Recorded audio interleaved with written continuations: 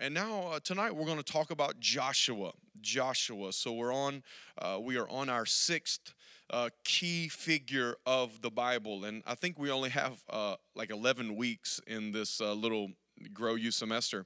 And so somebody said, "How do you pick the 11 key people in the Bible? Like, aren't there more than that?" Yeah, I think there's a few more than that, but we're just going to go with 11 and see what happens. And then when we get to heaven, we can be like, did Pastor pick the top 11, God? Yeah, probably not. But anyway, so whenever we get to the book of Joshua, Joshua is a tremendous story.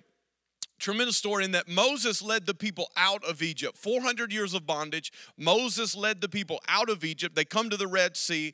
You're familiar with the story that God parts the seas. They come walking across the Red Sea. They get into the wilderness, and then they spend 40 years in that wilderness. 40 years in the wilderness. Moses dies. God speaks to a man by the name of Joshua, who is actually Moses' servant, and he says, "Moses, my servant, is dead. Now I want you to lead these people into the place, the land that I have promised them." And that land had a name. It was the land of Canaan. The Bible describes this land as a fertile land, a fruitful land, a land that flows with milk and honey. It was a beautiful place that God had designed for them to live, going all the way back to Abraham when he spoke to Abraham and he says, "I have called you out. Leave the place that you are. I have a place for you." This is where God was talking about. So all of these years later, God is so faithful. Whenever God has a spot for you, God can reserve that spot. When God says he's got a plan for your life, it does not matter what you do along that path. It is still his plan, and it is still his place, and it is still his promise. And whenever we understand that, God held this spot for all this time, and now Joshua is taking the people across the Jordan River, and he's taking them into this promised land. And there's so many wonderful things that whenever we look at the life of Joshua and the book of Joshua, I would just encourage you, if you've never read the book of Joshua, it is a faith building book. It is a book of tremendous victories and some defeats in there. And when we look at the life of Joshua, we see that Joshua died in the land of promise, but Joshua was born in the land of pain. Joshua was born in Egypt. He spent the first roughly 20 years of his life in bondage, in oppression in Egypt.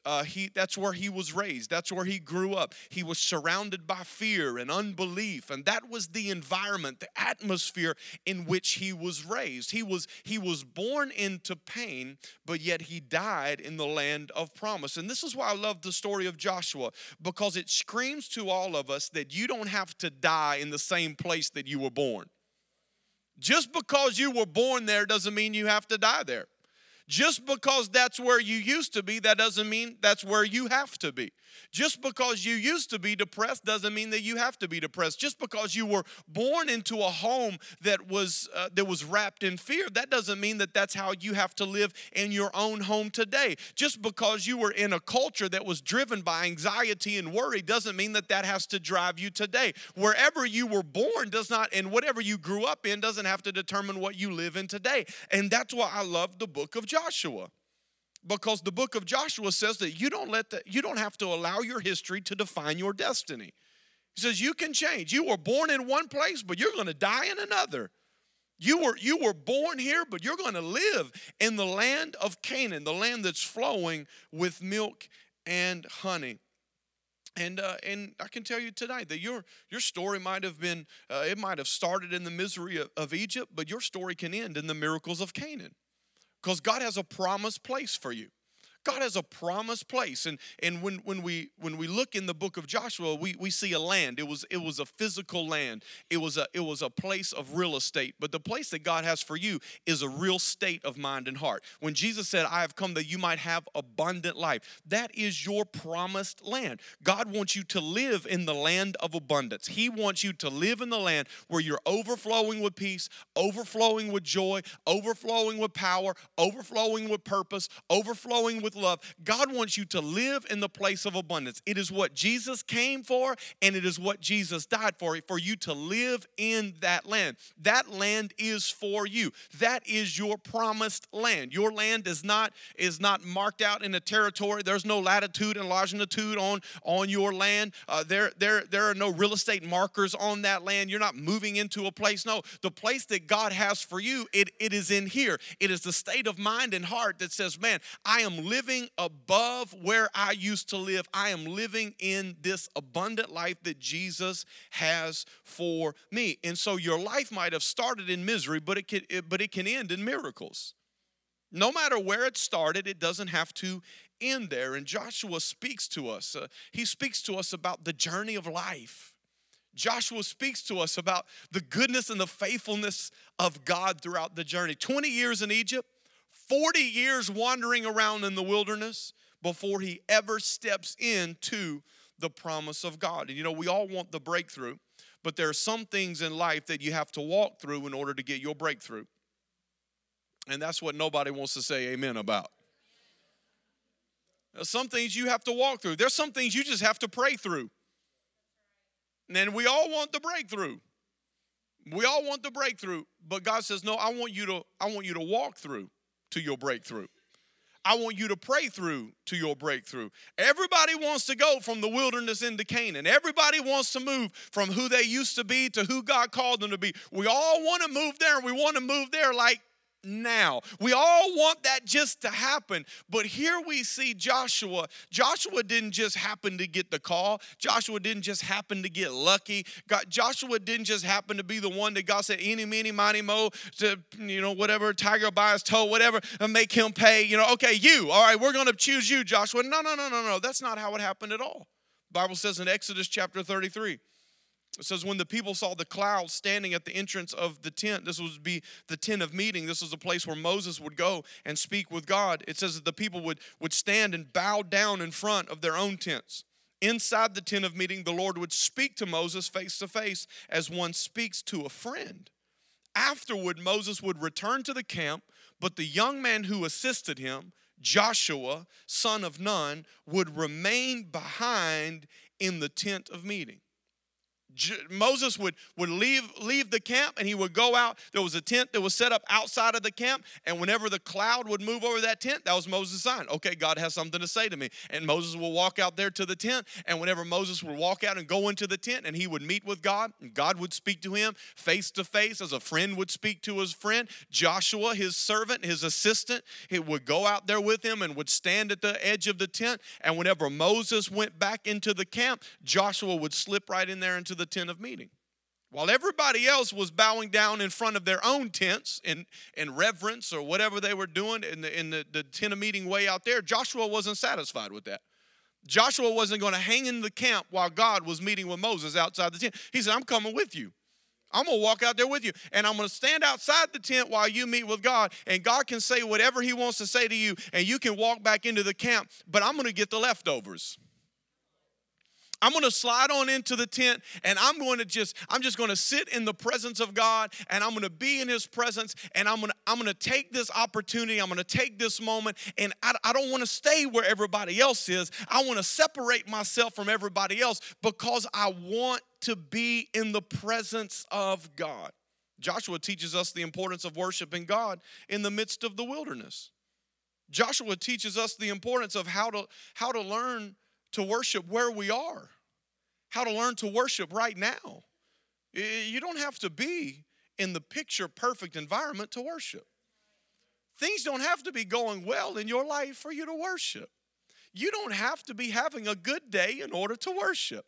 You don't have to be working at the jobs of your dream in order to worship. No, you can worship right in the wilderness, right there in the middle of the desert, and you can still worship. That's where Joshua was worshiping. He was worshiping in the wilderness. They weren't in the promised land. They weren't eating the fruit of the land. They weren't in the land of milk and honey. No, they were out in the wilderness. But Joshua said, I'm not going to allow this to keep me from worshiping. And so many times we let where we are in our family, where we are in our work, where we are in our mind, we let that keep us from worshiping. But Joshua says, don't let anything keep you from worshiping. Even if nobody else wants to go out there and worship with you.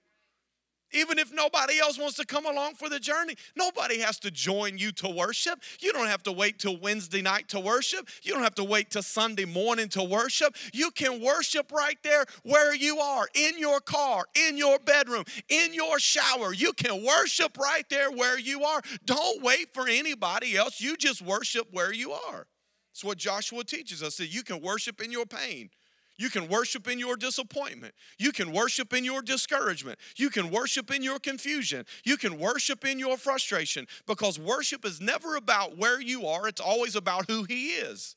And where you are is always going to change. But can I tell you, who He is never going to change?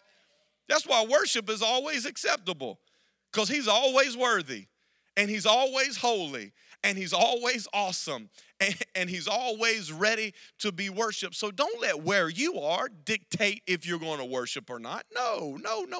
Worship wherever you are. Worship right now. It is in God's presence that prepares you to see and receive the promise that He has for you. It is in His presence. That's why the enemy is always trying to keep you out of His presence. Always. Because it's in His presence that He opens your eyes to see, and He prepares your heart to receive what God wants to give you. You see, maybe you're waiting for God to move in a predicament. Maybe you're waiting for God to move in your situation. But maybe God is waiting for you to move into His presence. There was no coincidence why God picked Joshua. There was only one person in the story that was Moses' assistant. There was only one person that was out there at the tent of meeting. There was only one person slipping into the tent whenever Moses was done. So when it got time for God to pick who was going to take the person, He said, I'm going to take the person that's been in my presence. So that's why the enemy doesn't want you in God's presence.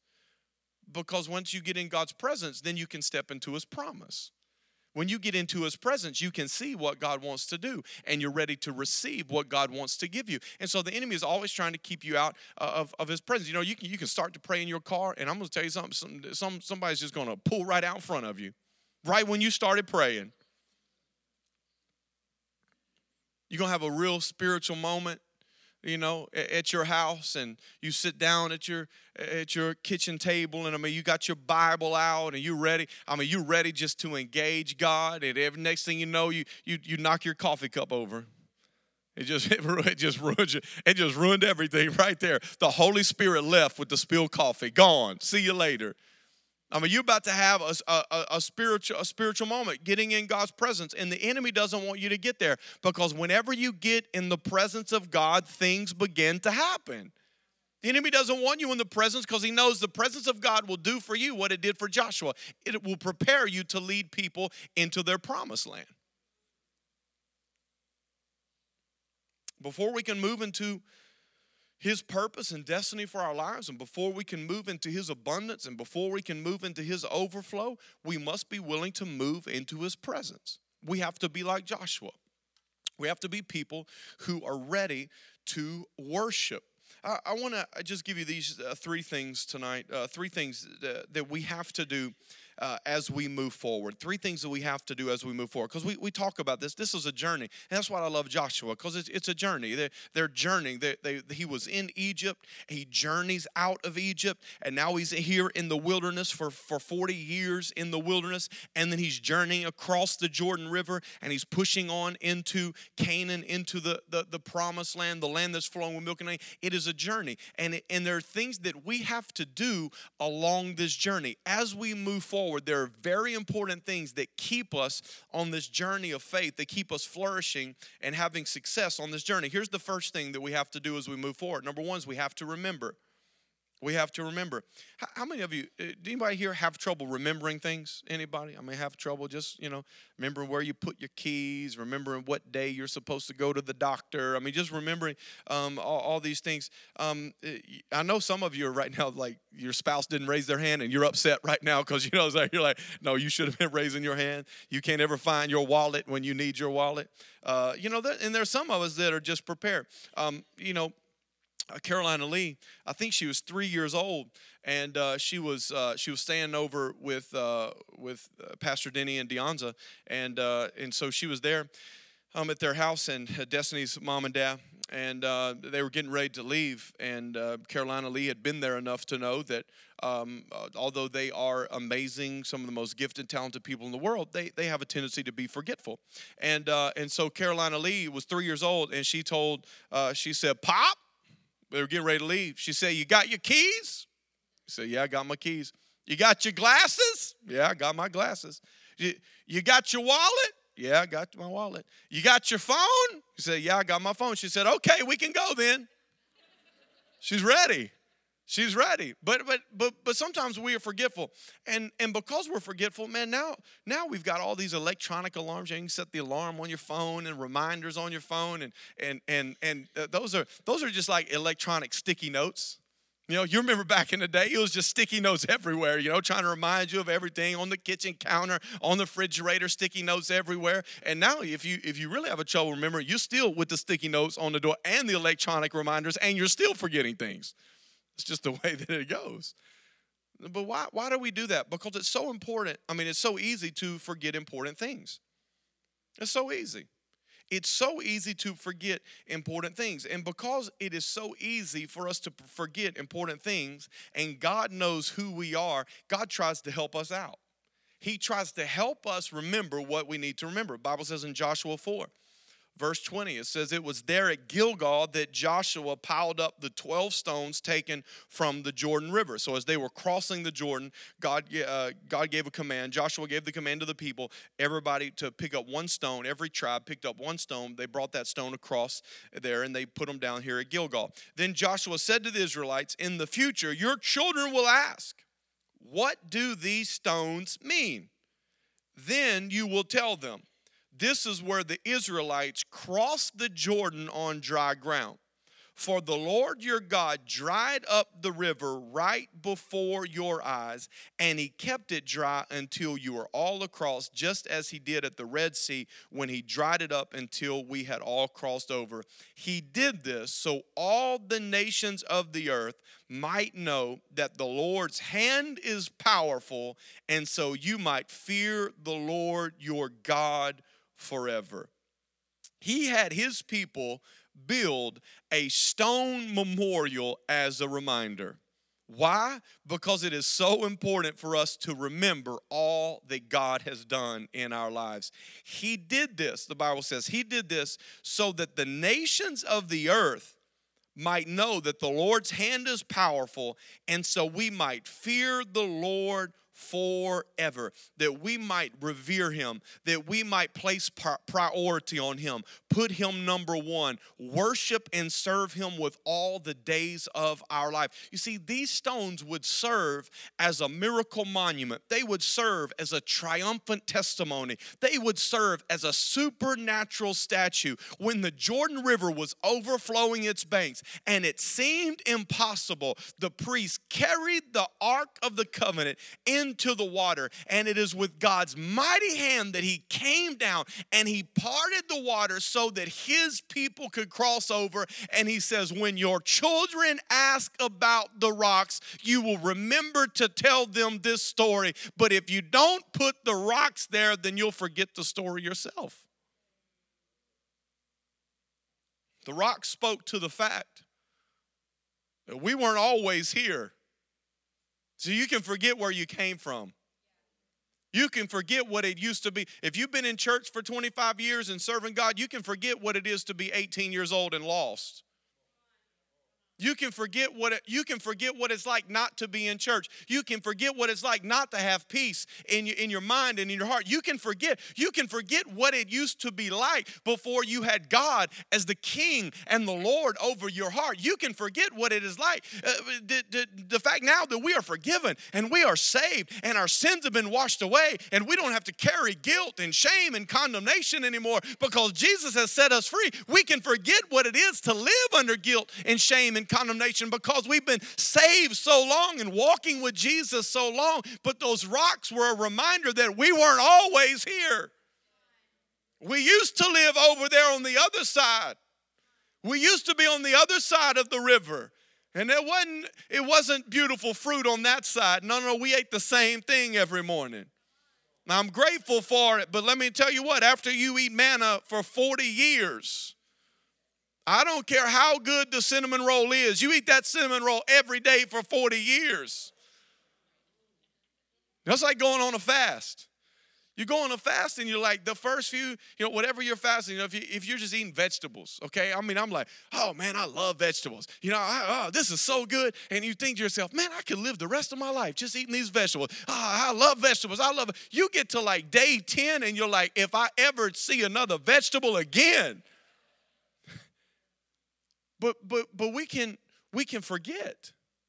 We can forget that we weren't always here. We weren't always living in the strength of the Holy Spirit.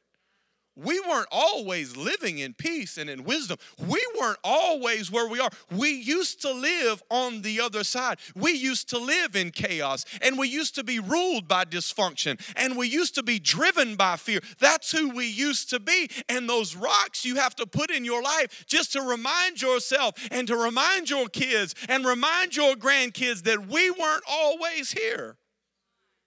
We were just ministering in Stockholm, Sweden, with Pastor Johannes Amritzer, and we were there with his people, and like 90% of his church is first-generation Christians. First generation. First time saved. Parents are not born again. If their parents are born again, it's because they led their parents to the Lord, not because they grew up in a Christian home. Destiny was telling her story of how the Duran family came into Christianity. Destiny's great-grandmother was a bootlegger, made, alcohol illegally, sold it illegally. That's how she made her living. She was the mother of, I think, 13 or 14 children. She had 2 husbands die. They were living in absolute poverty down in South Louisiana. She lived on some land that had oil. She was swindled out of that land. They said, we're going to move you and your family, buy the land. She thought she was getting a great deal. She really got robbed. They moved them to Beaumont, Texas. She was a single mom, 13 children, trying to raise those kids, and every Saturday, 2 little Pentecostal ladies would knock on her door, invite her to church the next Sunday. She tells the story that she said that she would curse at them, throw things at them, turn the dogs loose on them. I mean, she's never going to go to church. But then one day she went to the doctor, and she found out she had cancer. And the doctor just had given her just months to live. It was very advanced and very aggressive. And she went to this meeting, and there come the ladies. They come knocking. They come knocking on the door, and it was a little bit different this time because she had just got this report. And so these ladies come knock on the door, and they said, "We're having a special meeting. We're having a healing service." She said, "Okay. I'll go to the healing service." It was a big tent meeting, and they had a big tent out in the field. And so she goes to the tent meeting, and they get to the end of the service, and nobody laid hands on her. Nobody prayed for her. She stepped where she was seen. She stepped out in the aisle, and the power of God hit her right there. She fell out under the power of the Spirit, began to speak in other tongues, and God completely healed her body. She lived another 40-something years from that day. God did an absolute miracle. That's how the Duran family came into faith. She was illiterate, couldn't read, but her Bible, they said, was just tattered. And they said, "Grandma Latchley, what? You can't read. Why is your Bible so messed up?" She said, "I might not can read, but," she said, "I can sure beat the devil with it." They said she would go around her house swatting the devil, using it like a sword. But out of that came Pastor Rodney Duran. He was the second to youngest child.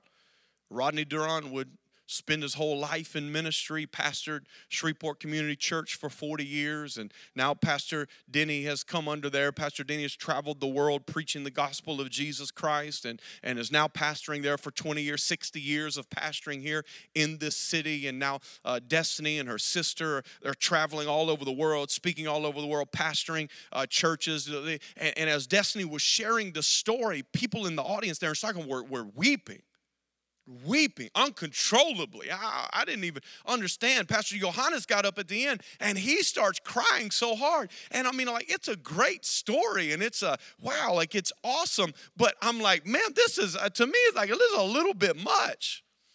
Everybody's crying. He's crying, can't even talk. And he says, we can't even imagine 4 generations. We can't even imagine. When you tell this story and we see you standing here, what we see is our great-granddaughter standing, preaching the gospel, giving their life for the kingdom. They said, we can't even imagine. We know what it's like to be your great-grandmother. We know what it's like to walk the hard road. We know what it's like to try to figure it all out. We know what it's like. And the one thing I can tell you is that the Duran family, they have built a stone altar. They have something to look back on and say, we weren't always in ministry. We weren't always living in the overflow of the Holy Spirit. No, we come from a background of a bootlegger. We come from poverty. We come from a place that we aren't living in right now. And if you don't remember where you came from, you can't be grateful for where you are.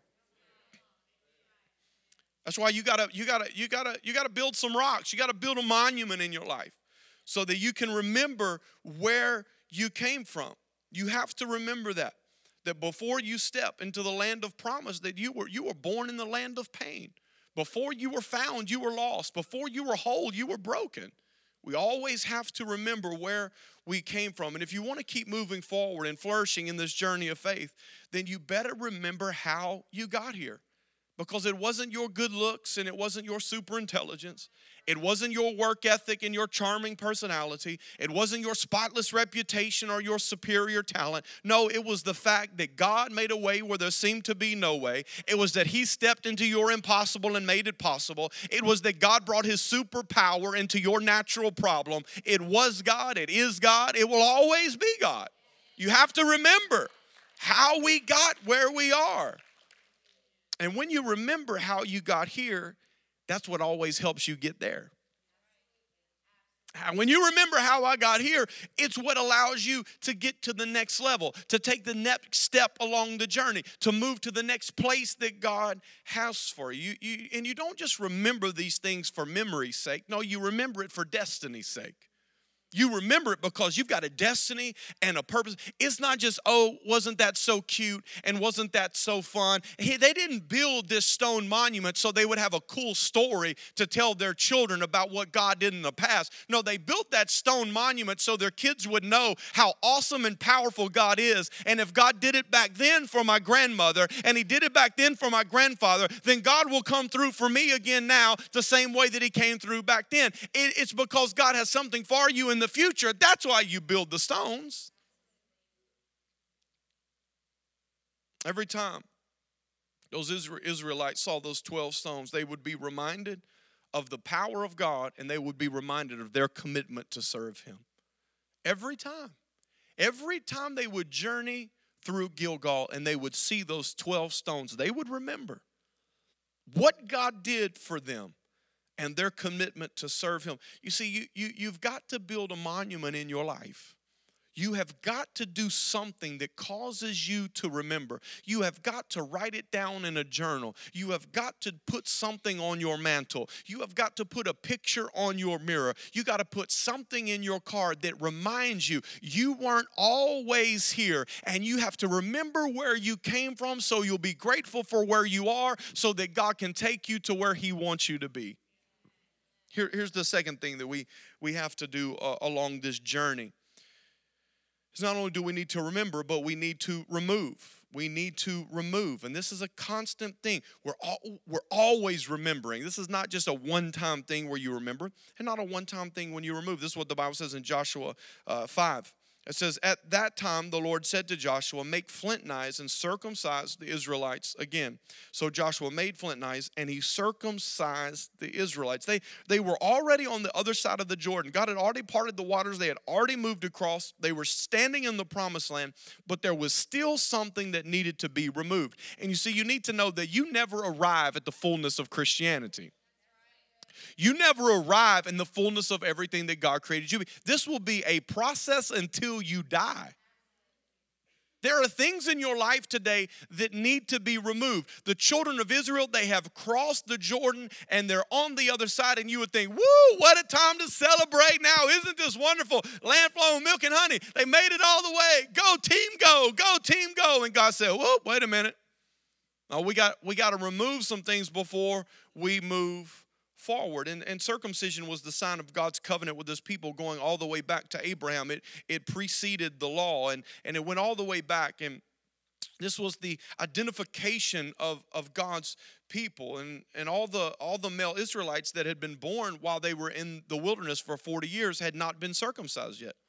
And so God tells Joshua that in order for you to move forward and possess this land and flourish in this land, then you have to remove what needs to be removed. And I don't have to tell you that that was a painful process. You know that was a painful process. But can I tell you, removing anything from your life is a painful process? Anything that's been attached to you for any length of time, it is a painful process. And the thing that will ultimately determine whether you conquer and dwell in the land and the place that God has for you typically won't be something that just pops up in your life. It will be something that has been attached to you for a long time. I'm going to say that again. If you're going to live at the level that God has called you to live at, if you're going to live at the level of abundance that Jesus wants you to live at, that he died for you to live at, if you are going to flourish in that land, that place, that state of mind and heart that God has prepared for you to live, if you are going to live there, the chances of you being kept out because something just popped up in your life, that's not going to be the case. Chances are the thing that's going to keep you from living in that place and flourishing in that place and accomplishing God's purpose and destiny for your life will be something that has been attached to you for a very long time. It'll be something that has been in your life that you've just made friends with. Now, it's not friendly and you don't like it, but you've made friends with it. You've made friends with it in terms of, I'm just going to have to deal with this for the rest of my life. This is always going to be a part of who I am. If there's one thing that gets on my nerves is when people tell me, well, that's just how I am. No, you get to change that. You don't have to make the excuse, well, that's just who I am. That's just the way that I am. No. That's what Jesus died for, so that old man, that old flesh, there is such thing as a new creation. Old things have passed away. Behold, all things have become new. That's what Jesus came to do. And so we can't make that excuse anymore. We can't say, well, that's just the way that I am, because what we're saying is what is attached to me is precious to me. What is attached to me has power over me. And God said, okay, you got to take that flint knife and you've got to remove that thing off of their life. And I can tell you there are things that get attached to our lives, and we're trying to move to the next level of faith, and we're trying to move to the next level of victory, and we're trying to move to the next level of effectiveness, and we're trying to move to the next level of joy, and we're trying to move to the next level of forgiveness, and we're trying to move to the next level of selflessness. We're trying to move to the next level, and there's always something that has to be removed. Now, you're living in the land. You're born again. Okay, things are going well. You're not just living in overt sin and rebellion. No. You're living in the land. You're coming to church. You're reading your Bible, but there's still something that God's going to reveal to you. It needs to be removed. Something that God is always wanting to take out of our lives. And just last year, 2016, It was our year of discipleship. We define that as the process to progress. Everybody loves progress. Nobody likes process. Okay, I mean, they were about to love the progress that they were about to get as they came in and they conquered the land. But how many understood? Nobody liked the process of circumcision. But it was because obedience to the process that they got the progress. So we all want progress, but we don't really like the process. And so what it comes down to is that will you go through the process of pain in order to progress into your promise? Because there's something that God is asking for in your life. There's something that he wants. There's something that he's after. There's an insecurity that he's after. There's a fear that he's after. There's a habit that he's after. There's something that God's after. And God's saying, hey, I have this abundant life for you. I have this land. I want you to live in victory. And I want you to conquer. And I want you to flourish. And I want you to produce fruit. And I want you to live this life that is beyond your wildest dreams. This is the thing that I have for you. But God says, there's something that I want before you get that. I want that habit you have of always telling those lies. And I know you say they're not real lies. They're like little white lies and they really don't matter. But God says, but I want that. I want that. God says, I want that habit that you have to always gossip. I want that habit that you constantly have to talk about other people. And you say, well, no, I'm just sharing it out of concern for my sister, concern for my brother. I'm just concerned. I'm just sharing it out. God says, no, I define that as gossip, and that's what I want. I want you to remove that from your life. But that's been in my life since I was 7 years old. I don't want to part ways. And God's saying it's going to be painful, but the process of pain is going to take you to the progress of the promise. God's saying, I want that anger. I want that anger. I know what you make excuses for, and you say that your dad was this way, and this is the way it just has to be out there in your line of work, and and you just can't have boundaries and all these kind of things. And God says, no, that's what I want. I want that anger. I want that rage. I want that explosive. I want that. You can't continue to have that and move into everything that I have. God says, I've got great things for it, but there's some things that I want to remove. There's some things that you have to be willing to give me so that you can progress into everything that God created us to have. And we see this in Hebrews 12. We see this very thing. It says, therefore, since we are surrounded by such a great cloud of witnesses, let us throw off everything that hinders and the sin that so easily entangles. And let us run with perseverance the race marked out for us, fixing our eyes on Jesus, the pioneer and the perfecter of our faith. The sin that so easily entangles. When you get so entangled, if something has been entangled for such a long time, it'll start growing together.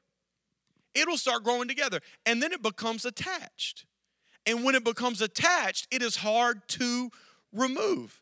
But let me tell you what, you have got to remove it in order to run. God says, there is a race that I have called you to run. There is a race that I have set before you, but you have got to make sure that you are not entangled by the sin. You have got to remove that thing from your life so that you can run with the pace that God has created you to run with. And once again, I'm not talking about things that are going to keep you out of heaven. I'm just talking about things that will keep you out of your Canaan.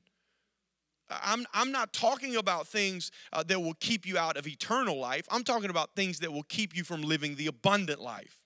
You need to know that. There's a difference. These things, you're going to heaven. Yes, Jesus died for you. Yes, you believe that he's Lord. He's Savior. Yes, you've been cleansed by the blood. Yes, you're in church on a Wednesday night. Absolutely. I'm talking about things that will keep you from living at the level of abundance that God created you to live at.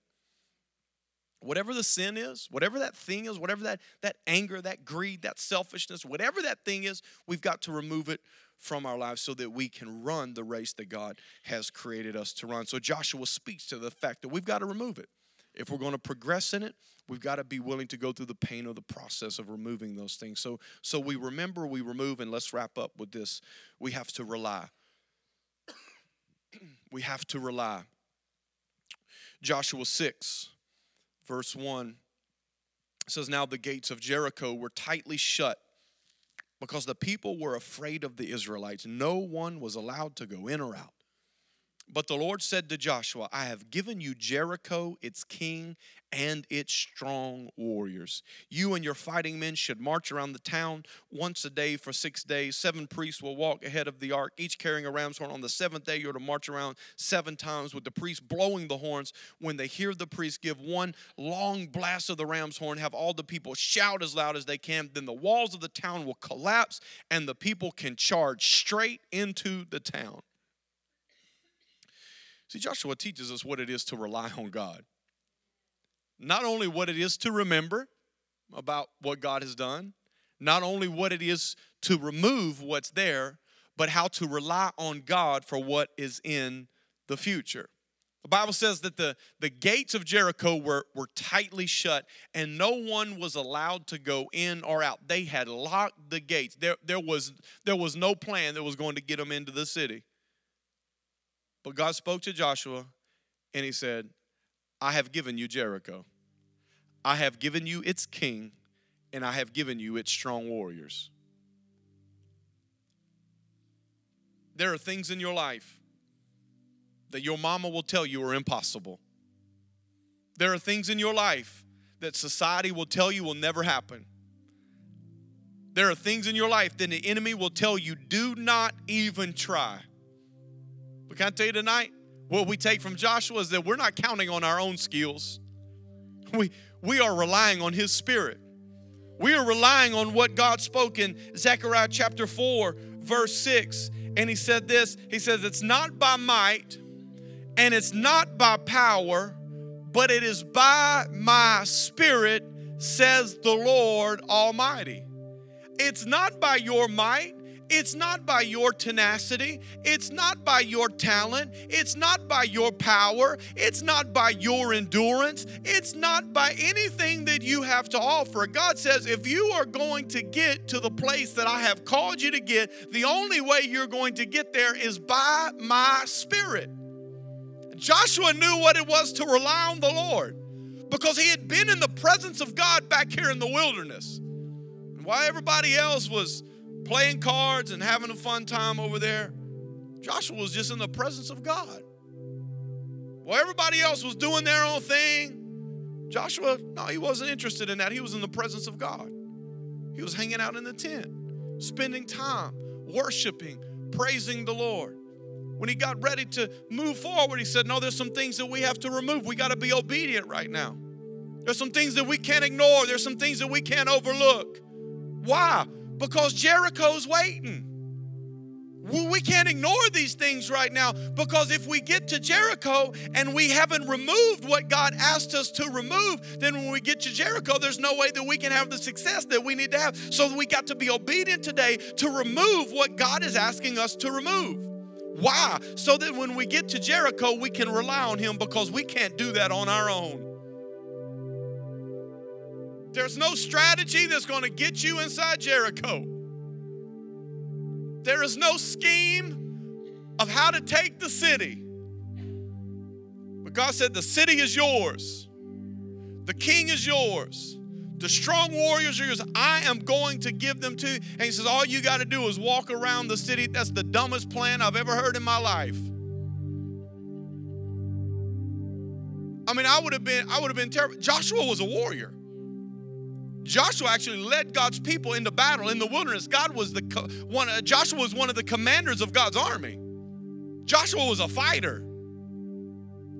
You imagine Joshua having to go before the people. Men, let me have your attention.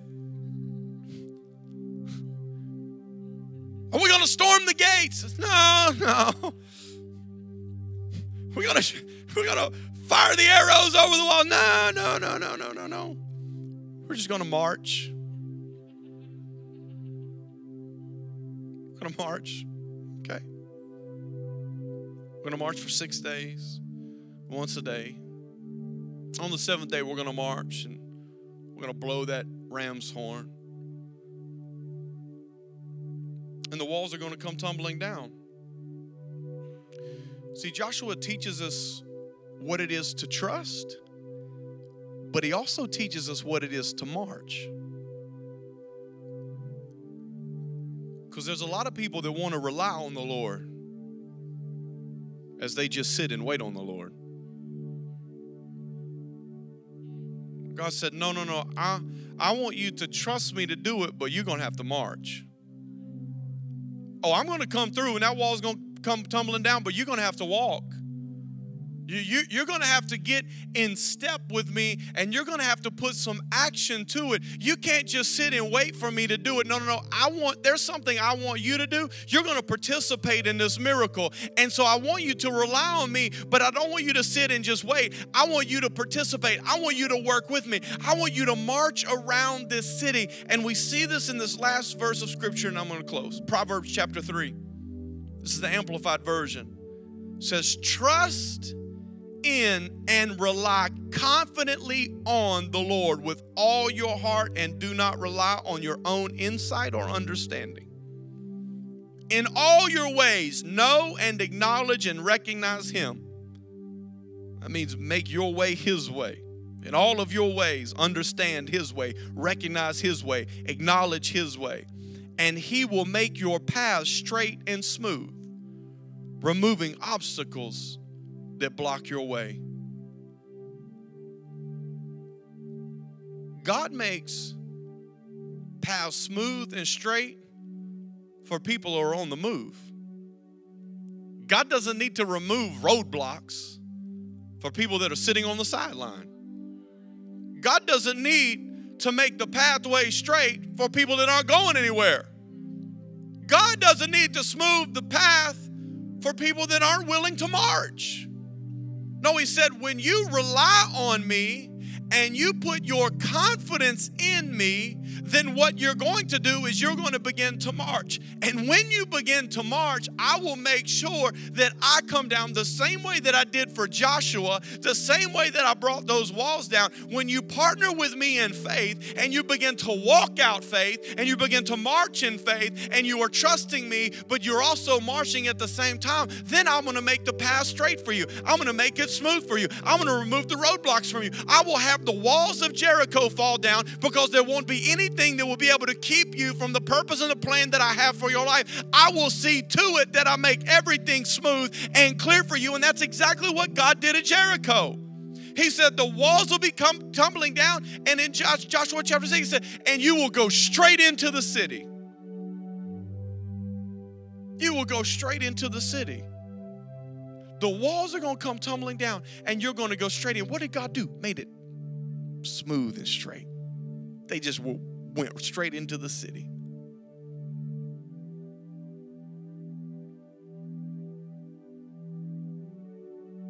See, we have to rely on God to do what we can't do, not what we don't want to do. Hear me tonight. When we talk about Joshua relying on the Lord, the lesson we have to take away is that we have to rely on God to do what we can't do. There's nothing that they could do to cause those walls to come tumbling down. There is nothing that they could do. Only God could do that. God says, you got to walk.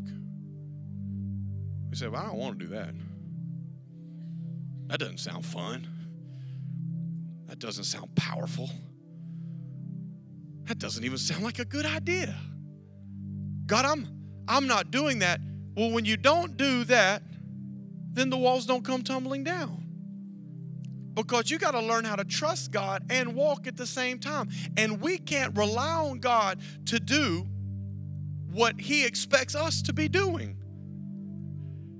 God does what only He can do, and He expects you to do what you can do, and what you can do is walk around that city, and what you can do is blow that ram's horn, and what you can do is shout, and what you can do is praise, and what you can do is worship, and what you can do is pray, and what you can do is invite, and what you can do is serve, and what you can do is love, and what you can do is build bridges. What you can do, God's not going to do that for you, but when you do what you can do, then God does what only He can do, and the walls of Jericho come down. And that's what it looks like when we rely on God.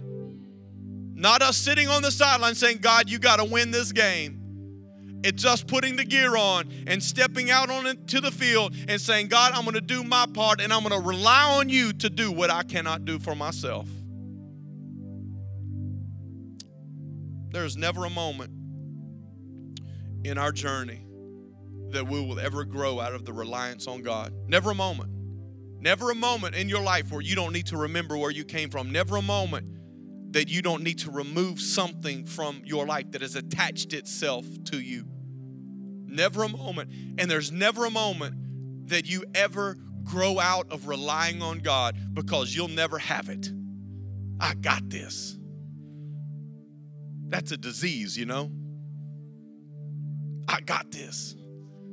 No, you don't. You don't got this. You got to know what it is to rely on the Lord every single day, every single week, continually to rely on the Lord throughout our entire lives. I want you to stand with me tonight.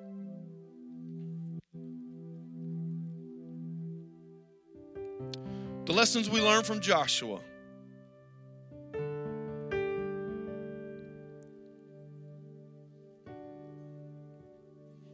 This journey that he was on, it looks a lot like our journey. In bondage, right? Egypt. Isn't that where we were all born? In bondage?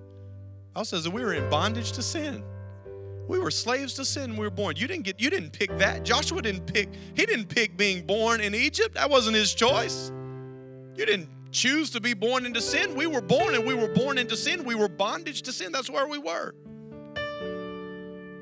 Then he stepped out into the wilderness. We all know what it is to be like in the wilderness. Confused, frustrated, wandering around, hurting, not knowing if we'd ever make it. Is this what life is really all about? All the questions come flooding in. Will I be stuck here forever? We know what the wilderness is like. And then Joshua moves on. This is the journey of all of our lives. Joshua says, here's some keys on this journey. You got to remember, you got to remove, and you got to rely. And you got to keep doing them over and over and over again, because it's the only way to flourish in this life that Christ has called us to live. Amen? Will you bow your heads? Father, God, I thank you that when we open up your word, God, there's so much that you want to speak to us from the depth and the volume of your book. And Lord, I thank you that your word is alive. God, this is not just a history book that we read. These aren't just stories that we read. According to the book of Hebrews, that declares your word is alive, that it is sharper than any two-edged sword, that it cuts us. Wow. It cuts us when we have forgotten to remember, and it cuts us. Your word, the story of Joshua, the building of the 12 stones, it cuts us because we have a tendency to forget where we came from. We have a tendency to forget that we weren't always here. We weren't always righteous. And we weren't always holy. And we weren't always Jesus followers. And we weren't always living in peace and joy and kindness. We weren't always living in wisdom. We weren't always here. This was not always our story.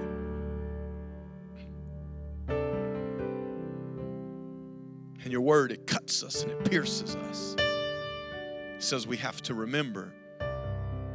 Your word cuts us, and it says we've got to remove some things. Some things have crept into our lives. Some habits have crept into our lives. Some worry has crept into our lives. Some of the world's mentality has crept into our lives. Some fear has crept into our lives. Some harshness in our voice and in our tone has crept into our lives. Some selfishness has made its way into our heart. Some things from our childhood are still traveling with us throughout our journey. The book of Joshua says we've got to remove it before we can conquer Jericho, before we get to live in the fullness of everything that he has for us. We've got to remove some things.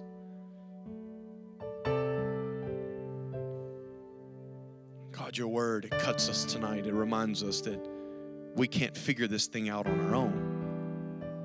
We have to rely on you. It's not by our might. It's not by our power. It's not by our experience or by the degrees that are hanging on our wall.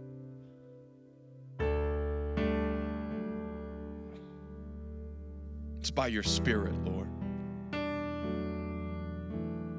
And no matter what we try to do on our own, we can never cause the walls of Jericho to fall. God, only you can do that.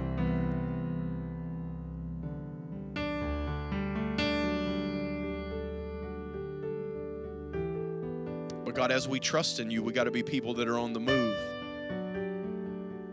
We have to be willing to march. Because you remove the roadblocks for the marchers. You make the path straight for those who are willing to walk it out.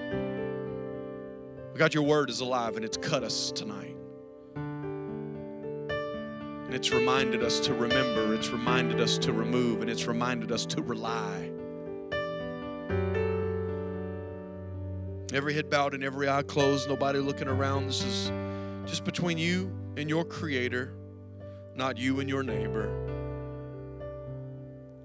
You say, Philip, I feel the word of God. It's cutting me. That two-edged sword that Hebrews talks about, that word being alive, it has cut me. And tonight I'm reminded that I've got to remember, or maybe you were reminded there's some things in you that have crept in there. You got to remove it. You got to cut it out. You got to move. You got to remove it so you can move on.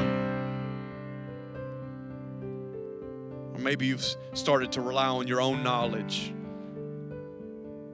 on your own experience, how long you've been here in church and the sermons that you've heard, and you've stopped relying on His Spirit, and you say, tonight I'm reminded and the word has cut me and I've got to rely on Him and His Spirit and His power.